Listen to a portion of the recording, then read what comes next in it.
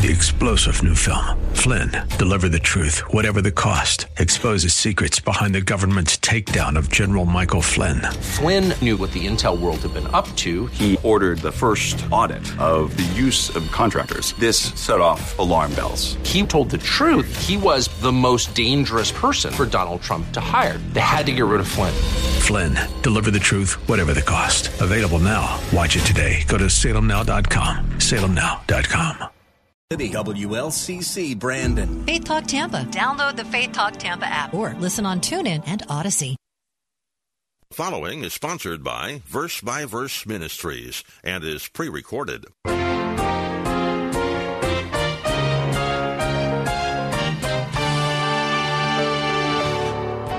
The Bible teaches that words have the potential to destroy and tear down relationships like nothing else that man has ever invented. It is an incredible weapon. The tongue is a fire, a very world of iniquity. The tongue is set among our members as that which defiles the entire body and sets on fire the course of our life and is set on fire by hell. It is a restless evil and full of deadly poison. The human tongue has the power to destroy, he's saying. The human tongue can sure be a nasty little muscle. It's capable of tremendous blessings and horrible curses. Yet it's a vital tool in the process of communication. We also communicate with facial expressions, body language, writing, sign language, but our speech is our most common form of expression. So when James writes about the tongue, we can apply what he says to all forms of interaction. Welcome to Verse by Verse, a daily Bible class led by pastor-teacher Steve Kreloff of Lakeside Community Chapel in Clearwater, Florida. Pastor Steve has been ministering there since 1981. We praise the Lord for the opportunity to share His Word with you 5 days a week. Our subject today, as you can tell, is communication. We all know how difficult it is to achieve the clear communication upon which a healthy marriage relationship depends. This is such an important topic that Pastor Steve has devoted 2 messages to it in his series on the biblical family.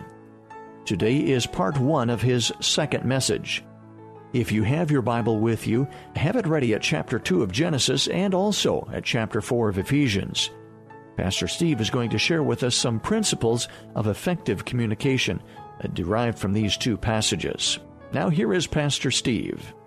After class one day, a student said to his professor, "You must be more brilliant than Einstein." "Well, why do you say that?" replied the flattered professor. "Well," the student explained, "they say only 8 people in the world could understand Einstein, but nobody can understand you."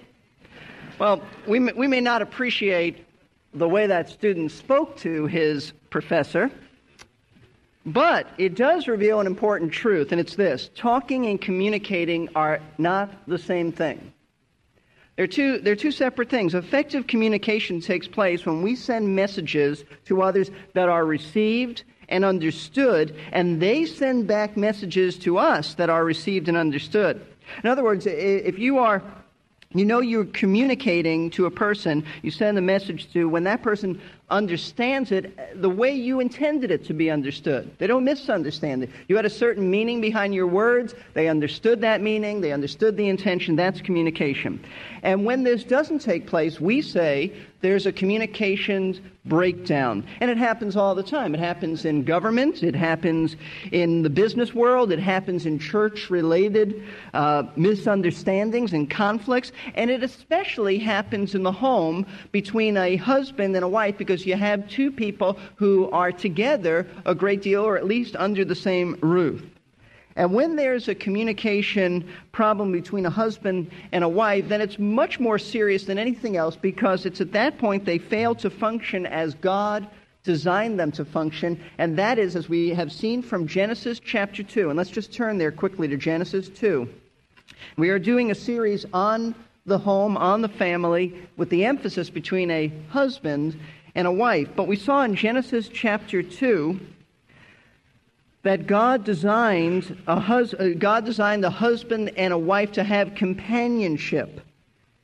In chapter 2, it says that Adam was alone, and it was not good, and God brought him Eve, and they were now one. So you see, companionship and oneness It's what marriage is about, and they are to function as one. God may say that you are one, but if you are not experiencing that oneness, then something is wrong. It says in Genesis chapter 2, verse 24, "For this cause a man shall leave his father and his mother and shall cleave to his wife, and they shall become one flesh." And notice this, verse 25 says, "And the man and his wife were both naked, and they were not ashamed." They only became ashamed after sin entered the human race. And so you turn to chapter 3, and it says, after they sinned, verse 7, "Then the eyes of both of them were opened, and they knew that they were naked, and they sewed fig leaves together and made themselves loin coverings." I don't believe that it was just the physical appearance that they wanted to cover. I believe it indicates that more than the physical appearance, they were covering up. And they were covering up in other areas as well, not just physically. And that's been the history of mankind. We cover up from one another. We don't open up to one another. We hide our real feelings. We hide our real thoughts. And rather than being transparent and open, and it's because of sin. Because of the entrance of sin into our lives, husbands and wives don't always open up to one another. They cover up. And so because of sin, we need God's Word now to tell us how to establish a healthy relationship with our spouse. And this means communicating effectively, because that's the basis of a healthy relationship. If you don't have a good, healthy communication system, then you do not have a good relationship with your spouse. It's as clear as that. And a key passage of Scripture is Ephesians chapter 4. So I invite you to turn to Ephesians 4. And we will continue looking at communication and principles. But we said, last time we were together, we said that this is a key passage of Scripture because in Ephesians 4, the Apostle Paul makes a contrast between the old man, meaning what we were before we were Christians, and the new man. And he says the old man behaved this way, the new man behaves this way. And Ephesians, the whole book of Ephesians is very critical because chapters 1 through 3 tell us about doctrine, our calling. We are the called ones. We are those who have been lavished upon with God's great love. We have been redeemed. There's just so much doctrine. And then you turn to chapter 4, and you see in verse 1, he says, "I therefore, the prisoner of the Lord, entreat you to walk in a manner worthy of the calling with which you have been called." So chapters 1 through 3 tell us our calling. Chapters 4 through 6 tell us how to walk in a manner that's worthy of all that we are in Christ Jesus. But he tells us that we don't walk alone. Walk meaning an expression or a word that just simply says behavior. We don't behave alone. We're not in a vacuum. We're not in a tunnel alone. We walk with other people, and that means relationships. And so, in chapter 4, he tells us about relationships with others. And we saw last time that there are two principles of effective communication that we need to grab hold of, because we build a healthy relationship by communicating, and that's what we want to look at. First of all, first principle, be honest. Be honest with your spouse. Verse 25, "Therefore, laying aside falsehood, speak truth, each one of you with his neighbor, for we are members of one another." We have an intimate relationship. Now, he's talking here about the church. We're members of one another. But certainly a husband and wife are even closer than that. They are one flesh. And we need to be honest, not speak falsehood. This verse teaches that we are to get things out in the open. We are to be transparent so we can deal with our problems, and we can deal with conflicts, and we can deal with issues in an honest way. Now, I didn't mention this last time we met, so let me just deal with this a little bit. Obviously, blatant lying is out. It's wrong. I don't even think there should be a question about that. But not so obvious is the falsehood of exaggeration. We might not be blatantly dishonest, but we might exaggerate and not even realize it. For example, you never do what I want you to do. You never do that. Or you're always late. Always late? Or maybe many times late. You have an excuse for everything. You see, words such as never, always, all the time, everything, words of that extreme are usually, notice I said usually, overstatements. I didn't say they're always. So they're usually overstatements, and they're usually exaggerations of the truth, and they end up destroying a healthy relationship. Why? Because they're usually said by an exasperated, frustrating individual to get the listener's attention, but they end up hurting the speaker because they breed suspicion of falsehood, no credibility, because that other person who you're telling these things to will resist you. They'll know that that's not completely true. They'll resent it. They'll have counterattacks, and they'll be defensive. So don't use words of always, never, all the time. That's exaggerations. And those are generally not true. So that's the first principle, and I just wanted to add that. The second principle of healthy communication is deal with problems now. Deal with them on a daily basis. Verses 26 and 27, be angry and yet do not sin. Do not let the sun go down on your anger, and do not give the devil an opportunity. Anger is sinful when, it's not always sinful, but it's sinful when it's used to attack people because we didn't get our own way. Remember, we call that a little hissy fit. Remember? I didn't get my way, so I'm going to be angry. When there is a problem between a husband and wife, these verses tell us to deal with the problem now. Don't wait. Deal with them now, today. Or else Satan is going to get in there, and when he has a foothold and you go to sleep with this problem unresolved, something happens in the night where that anger is turned into bitterness and resentment and hatred. And that's why it says in verse 31, let all bitterness and anger and wrath and anger and clamor and slander be put away from you along with all malice. Where does that develop? Well, that doesn't happen immediately. That takes some time. That's a buildup where a person is seething inside and festering and doing a slow burn and silence that just lets conflicts build and build and build until finally what was anger is now horrible hostility. So we want to deal with our problems today. Don't let them build up. Don't let Satan get in there and get you to have vain imaginations and start thinking about this. So this morning we want to discover 3 more biblical principles of effective communication. I'm telling you, if you put these into effect and put these and apply it to your life, husbands, wives, you apply this, you will be on your way to a healthy relationship. In fact, you will have a healthy relationship with your spouse. And that's the priority. I hope you're finding these biblical principles of communication to be enlightening. We will continue with our lesson in just a moment. It's time to take a short break and introduce ourselves to any listeners who might have just tuned in. You have been listening to Verse by Verse, a radio Bible class. Pastor-teacher Steve Kreloff is our instructor, and he's been ministering at Lakeside Community Chapel in Clearwater, Florida for over 25 years. His teaching there has grown into verse-by-verse ministries as a way to make his expository or verse-by-verse teaching accessible to an even larger audience, Monday through Friday. At the end of the program, I'll give you information so that you can contact Verse by Verse, order a CD, or listen online. Pastor Steve is giving us several biblical principles that will help us to develop and maintain healthy marital relationships. Here he is now with that third principle. Number 3, use words that benefit, or use beneficial words. One of the most well-known common expressions or sayings about words is a little proverb that most of us heard growing up. Sticks and stones may break my bones, but words will never harm me. I don't know who invented that, but it's not true. It's just not true. I suppose the person who invented that had been hurt very deeply by words and try to come up with something that would soothe the pain. The proverb is just not true, and I think that most children recite it to cover up the deep pain they have experienced from somebody who has crushed them with certain words.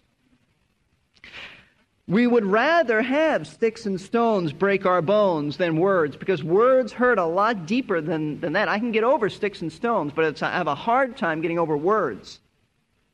The Bible teaches that words have the potential to destroy and tear down relationships like nothing else that man has ever invented. It is an incredible weapon.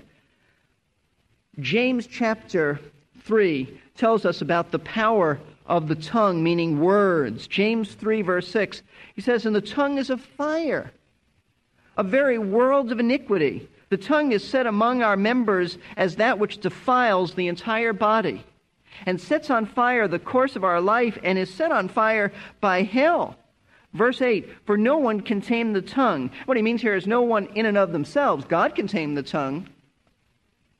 It is a restless evil and full of deadly poison. The human tongue has the power to destroy, he's saying. It could set on course. It can set on fire a forest. It can destroy, it can burn people deeply. He's not just talking about cursing here. He's talking about saying things that cut and tear down. I'd like you to turn to Proverbs and stay there for a while because, or put some kind of a marker there, because most of what we're going to look at is found in Proverbs, and that only makes sense. Proverbs tells us how to live a wise life. And Solomon instructed his son on wise living. And so we want to look at some verses on Proverbs, and we'll be doing that throughout our session this morning. Proverbs 11, verse 9. Just listen to some of the ways that the words can tear down. With his mouth, the godless man destroys his neighbor, and through knowledge the righteous will be delivered. But he says that a neighbor can be destroyed through somebody's words. Verse 11. By the blessing of the upright, a city is exalted, but by the mouth of the wicked it is torn down. You can actually destroy a city. You can destroy a village in those days. Chapter 13, verse 3. The one who guards his mouth preserves his life. The one who opens wide his lips comes to ruin. It ruins lives. What you say ruins lives, has the potential to do that. 15, verse 1. A gentle answer turns away wrath, but a harsh word stirs up anger. All you have to do if somebody's angry with you, say, oh yeah? And retaliate and get back at them, and you'll see you stir up anger. Proverbs 15, verse 4. A soothing tongue is a tree of life, but perversion in it crushes the spirit.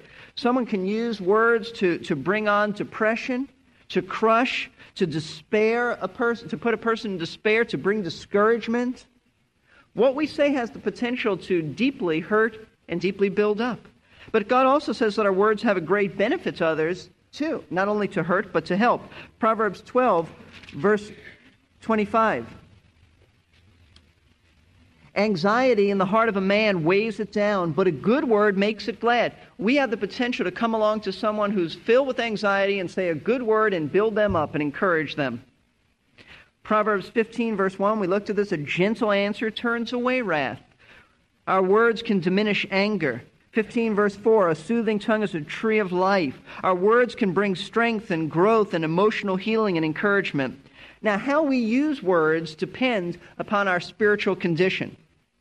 Depends upon our hearts, and that's why as you look back at Ephesians 4, verse 29, it says, and here's a great verse for you, let no unwholesome word proceed from your mouth, but only such a word as is good for edification, according to the need of the moment, that it may give grace to those who hear. What this verse is saying is before becoming Christians, we spoke in such a way that God says it was unwholesome words. Unwholesome words proceeded from our mouth. And what does unwholesome mean? He's not simply talking about cursing or foul language or things of that, although that would be included.